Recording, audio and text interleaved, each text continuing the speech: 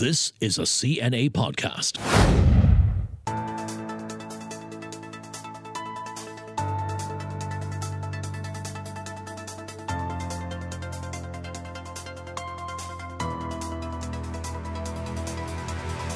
Here's the Health Matters question for the day.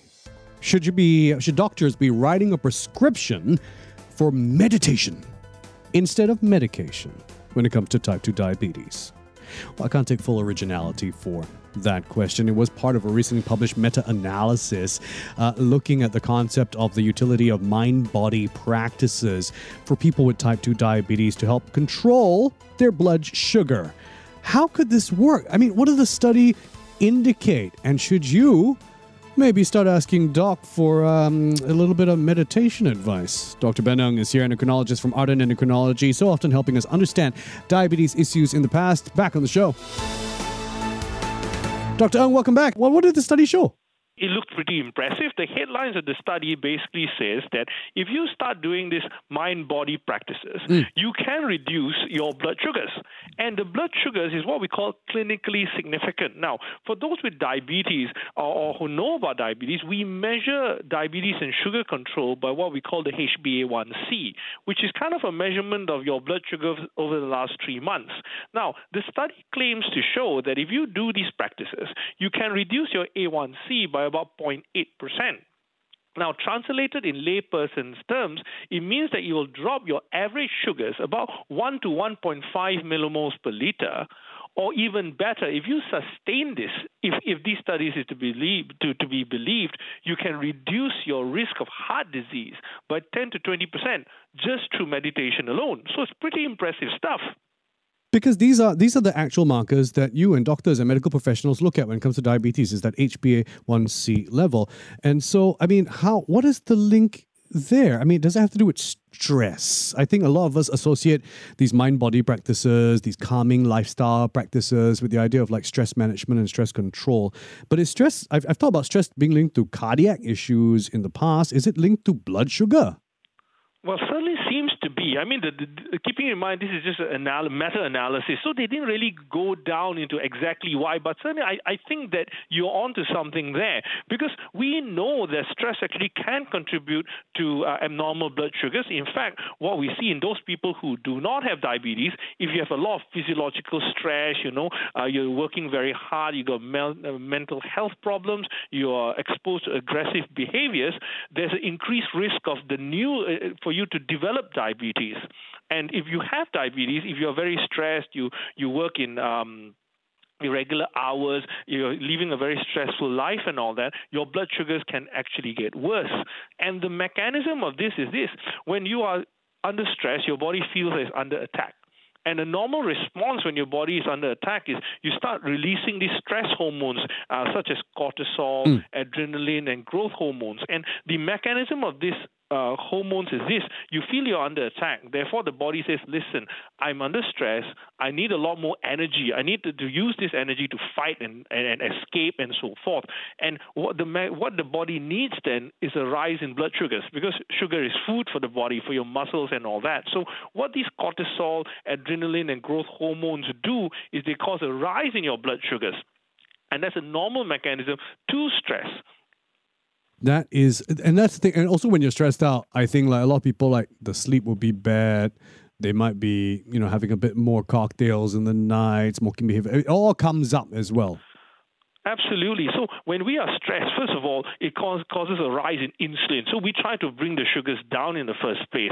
And that obviously exhausts the body if you do that in a chronic manner. Then obviously, all of us have been stressed before, and the lifestyle mechanisms kick into place. Junk food comes in, food therapy. Absolutely. You try to eat more junk food, smoking, alcohol, anything to try and actually help that. So again, the mechanism of stress is a lot more complex when you mention on how it raises the blood sugars. One, the physiological manifestations, the hormones which cause the rise in blood sugars, and then the potential lifestyle trends to try and elevate the stress through smoking, alcohol, and all that bad habits that we have. Dr. Ng's an endocrinologist out of Ardent Endocrinology, and we're looking at this particular study showing whether or not these mind-body practices like meditation could actually help control your blood sugar levels. What were some of the specific mind-body interventions that were looked at? Well, they looked at a couple of things.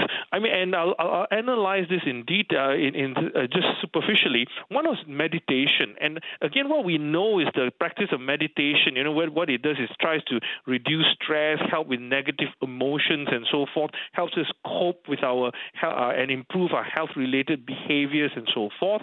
Interestingly, another one in which this study looked at was Qigong, and as we know, this is a mind-body integrative exercise originating from traditional medicine. So I'm not an expert in that area, but what I believe it does is it involves moving, meditation, coordinating slow flowing movements, and incorporating deep rhythmic breathing.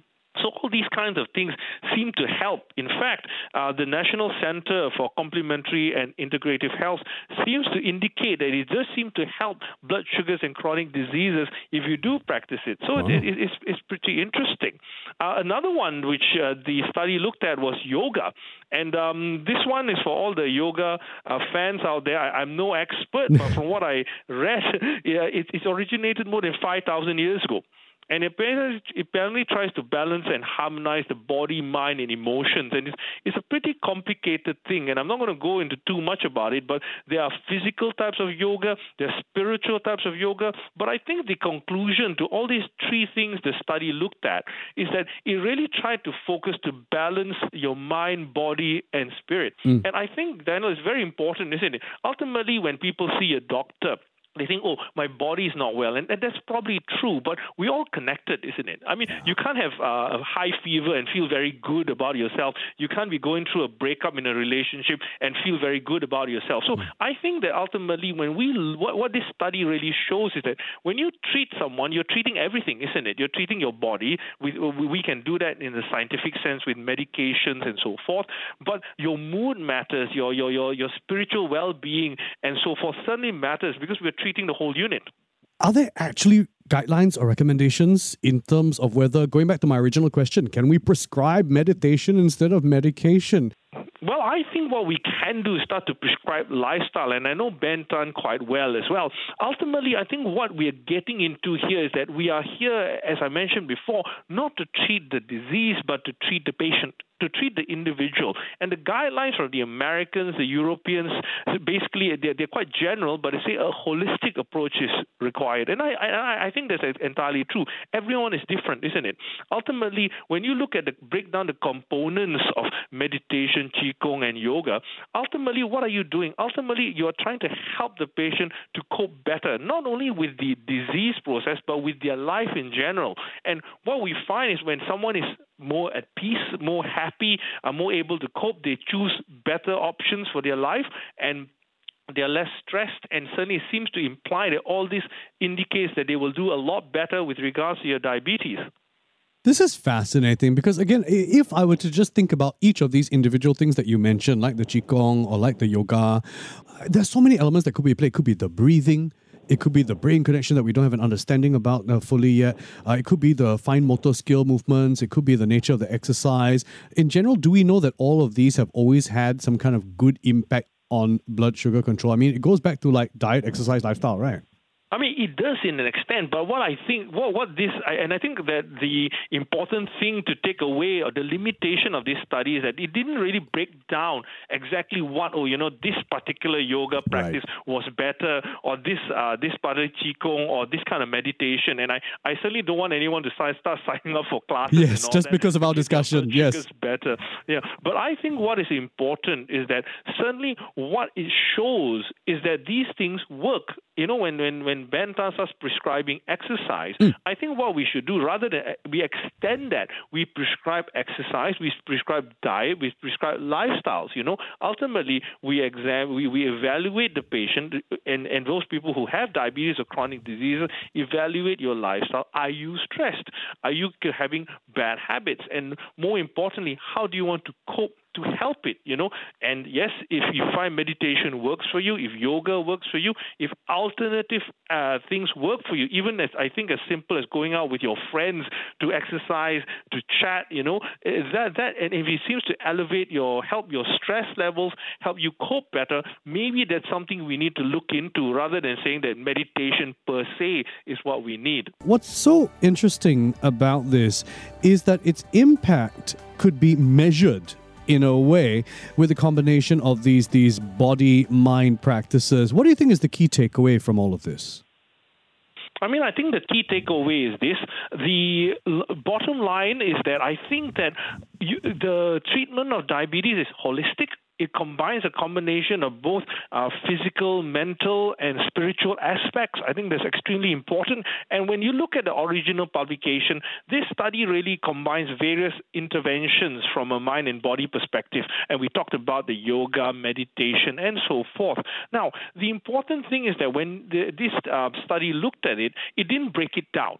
In other words, the important take-home is that please don't go sign up for a yoga meditation class if it's not suitable for you. I think that what it does show is that there seems to be some variation in results. And it is not able. The study was not able to break it down to say that this was particularly useful or that was particularly useful. What it did say was that intervention from a mind-body perspective can reduce blood sugars. I think that's extremely important. And the important thing is that we should use that in combination with what we have already, whether it's dietary prescription, exercise prescription, and medication prescription. So again, I think we have to go back to the bottom line, which is really treating the patient alone rather than just the disease itself. Because if you look at previous data, psychological interventions, counseling, cognitive behavioral therapy, we also have data showing that there's more or less the same reduction in blood sugars. So you can see again that this adds credence to the fact that treating the patient from a psychological element is extremely important. Now, before we go on, Dan, I just want to highlight a very important thing, which is the fact that we have a chronic disease, whether it's blood pressure, cholesterol, or diabetes, that itself creates a stressful environment. Imagine if you had a diagnosis of diabetes and everyone who cares about you says, listen, you can't eat this anymore, you must do more exercise. That itself brings some stress. On top of that, you have to see the doctor every few months, and that can be quite a stressful situation when you don't know your results. You have to wait in the clinic, and you see bad results, and you get even more stressed. So having a chronic disease itself can be stressful. So you put that all together, that can potentially create psychological issues and increase stress, which again makes your blood sugars even worse. I gotta say, I don't think a lot of doctors and patients address that in their diabetes management. I think that's the thing. When we go down to the guidelines, it's easy to talk about, but this takes time, isn't it? Because sometimes, even from the patient perspective, you may not be aware of that. You may not be aware that having the disease is creating some stress. And the fact that, you're working extremely hard, you got deadlines and all that, and people don't think that that's an element that is actually contributing. And what we don't want to do, Daniel, is to say that, your sugars are climbing, it's getting worse, that makes your stress worse and your sugars even worse. Let's start adding in more tablets and you get more stress and your sugars get worse, and let's start adding in more tablets. You see that vicious cycle, isn't it? What we want to be aware of, and I hope the listeners will be made aware, is that the stress levels, and if you can contribute to high sugars, and if you can reduce that can reduce your sugars and your risk significantly. But what if I come and tell you, whatever method works for you, great, it might work. But what if my method is to sit down, to binge watch Netflix, and to eat potato chips? You know what I mean? Yeah, but that's the issue, isn't it, Daniel? Ultimately, we talked about this in the beginning. One of the methods, unfortunately, of coping with stress is to delve in more unhealthy activities such as the binge eating and all that. So I think we need to take it forward. And moving on from there, I think the essential, most basic step is to be aware that stress can affect chronic disease. Stress can increase blood sugars, and because of that, it can make the risk of diabetes, blood sugars developing diabetes worse. Then you go back one step from there, and you start to realize that the intervention, you don't go see your doctor, your diabetes doctor, just to take pills. I think ultimately it's really a time where you sit down and analyze. If your blood sugars are rising, why is that the case? Is it because of stress leading to worsening diet and lifestyle? Is there other issues you need to address? Because ultimately, when you come down to intervention from a diabetes perspective, remember it's holistic. We need to treat the whole individual. You can't be well physically, or you can't be unwell physically and expect your mental state to be okay. Similarly, you can't be stressed and expect your physical body to be fine. When you come down to intervention for diabetes, it's a combination of your diet, your exercise, your psychological, physiological health, and combine that with medication. So what you really need to do is you need to get that kind of balance, and that intervention is not just from a doctor perspective and a patient. You may need to get other people involved. And yes, it can be your yoga teacher, it can be your Qigong master, but ultimately find something that fits. Be aware that your lifestyle and your stress contributes to your health, and that will be your first step to actually getting better. See, I love what you just said about the importance of working closely and collaboratively with your doctor. But I think a lot of us think, and I'd love to get your opinion on this, especially when it comes to patients managing their diabetes. Can I tell my doctor the reality of my life and establish that connection so that the doctor understands what I can be changing and doing and improving? Should I bring in 5 bullet points or something? Well, I think that's important, because I think at the very basic, you need to get alongside with your doctor. Yeah. Remember, I always tell all my patients the same thing. The most important thing, you're not going in your consultation to have an argument. Ultimately, it's not a scolding session. Yes. Both of you want the same thing. The doctor and yourself, you want good blood sugars. You need to find a way to get it. The question is, how do you want to achieve that? You want to take lots of pills? You can. I don't think it's wrong, but you may be missing the elephant in the room here, because you need to ask yourself, what's contributing to it? And can you fix that? So the prescription and the plan, but perhaps the plan is better than a prescription, isn't it? Yeah. It's not just medication, but what am I going to do to try to reduce that? And more importantly, that plan has to change. What I get a bit frustrated sometimes is patients expect to be on the same medication all the time or to increase the medication. Yeah. Well, let's put it in another way. Ultimately, even for us who don't have diabetes, fortunately, your weight is not the same every day. Your weight goes up and down throughout the year, and our blood sugars, our stress levels go up and down throughout the year depending on what happens. Therefore, your intervention and treatment for diabetes can change on the times where, I'm going to be more healthy for this 3-4 months. You may need less medication. If you're more stressed and I got no time to exercise, I'm going to be really stressed and I can't help it because I got these deadlines, you may be prepared that, listen, I can't help the stress. I need more medication. And this is where the conversation with your doctor is extremely important. You need to ascertain a time where how much you can do versus how much your doctor can do. That's why I always enjoy our discussions, Dr. Ng. Thank you so much. That's the idea. Reframing our approach to understanding the control of blood sugars, looking at the body as a whole, looking at the individual as a whole, and making those decisions in partnership with your doctor. So, having that conversation is important. Bring up the reality. Bring in those 5 bullet points. Prepare beforehand. And also, be honest. If you're taking a lot of third-party things you bought off the internet to reduce natural statins or something like that, go and tell your doctor, okay? Go and work with them on these things as well.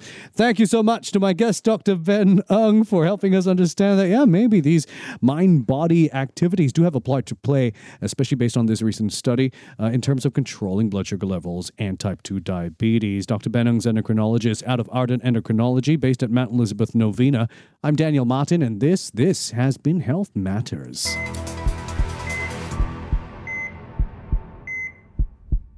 Before making any decisions based on the information in our program, please consult a medical professional.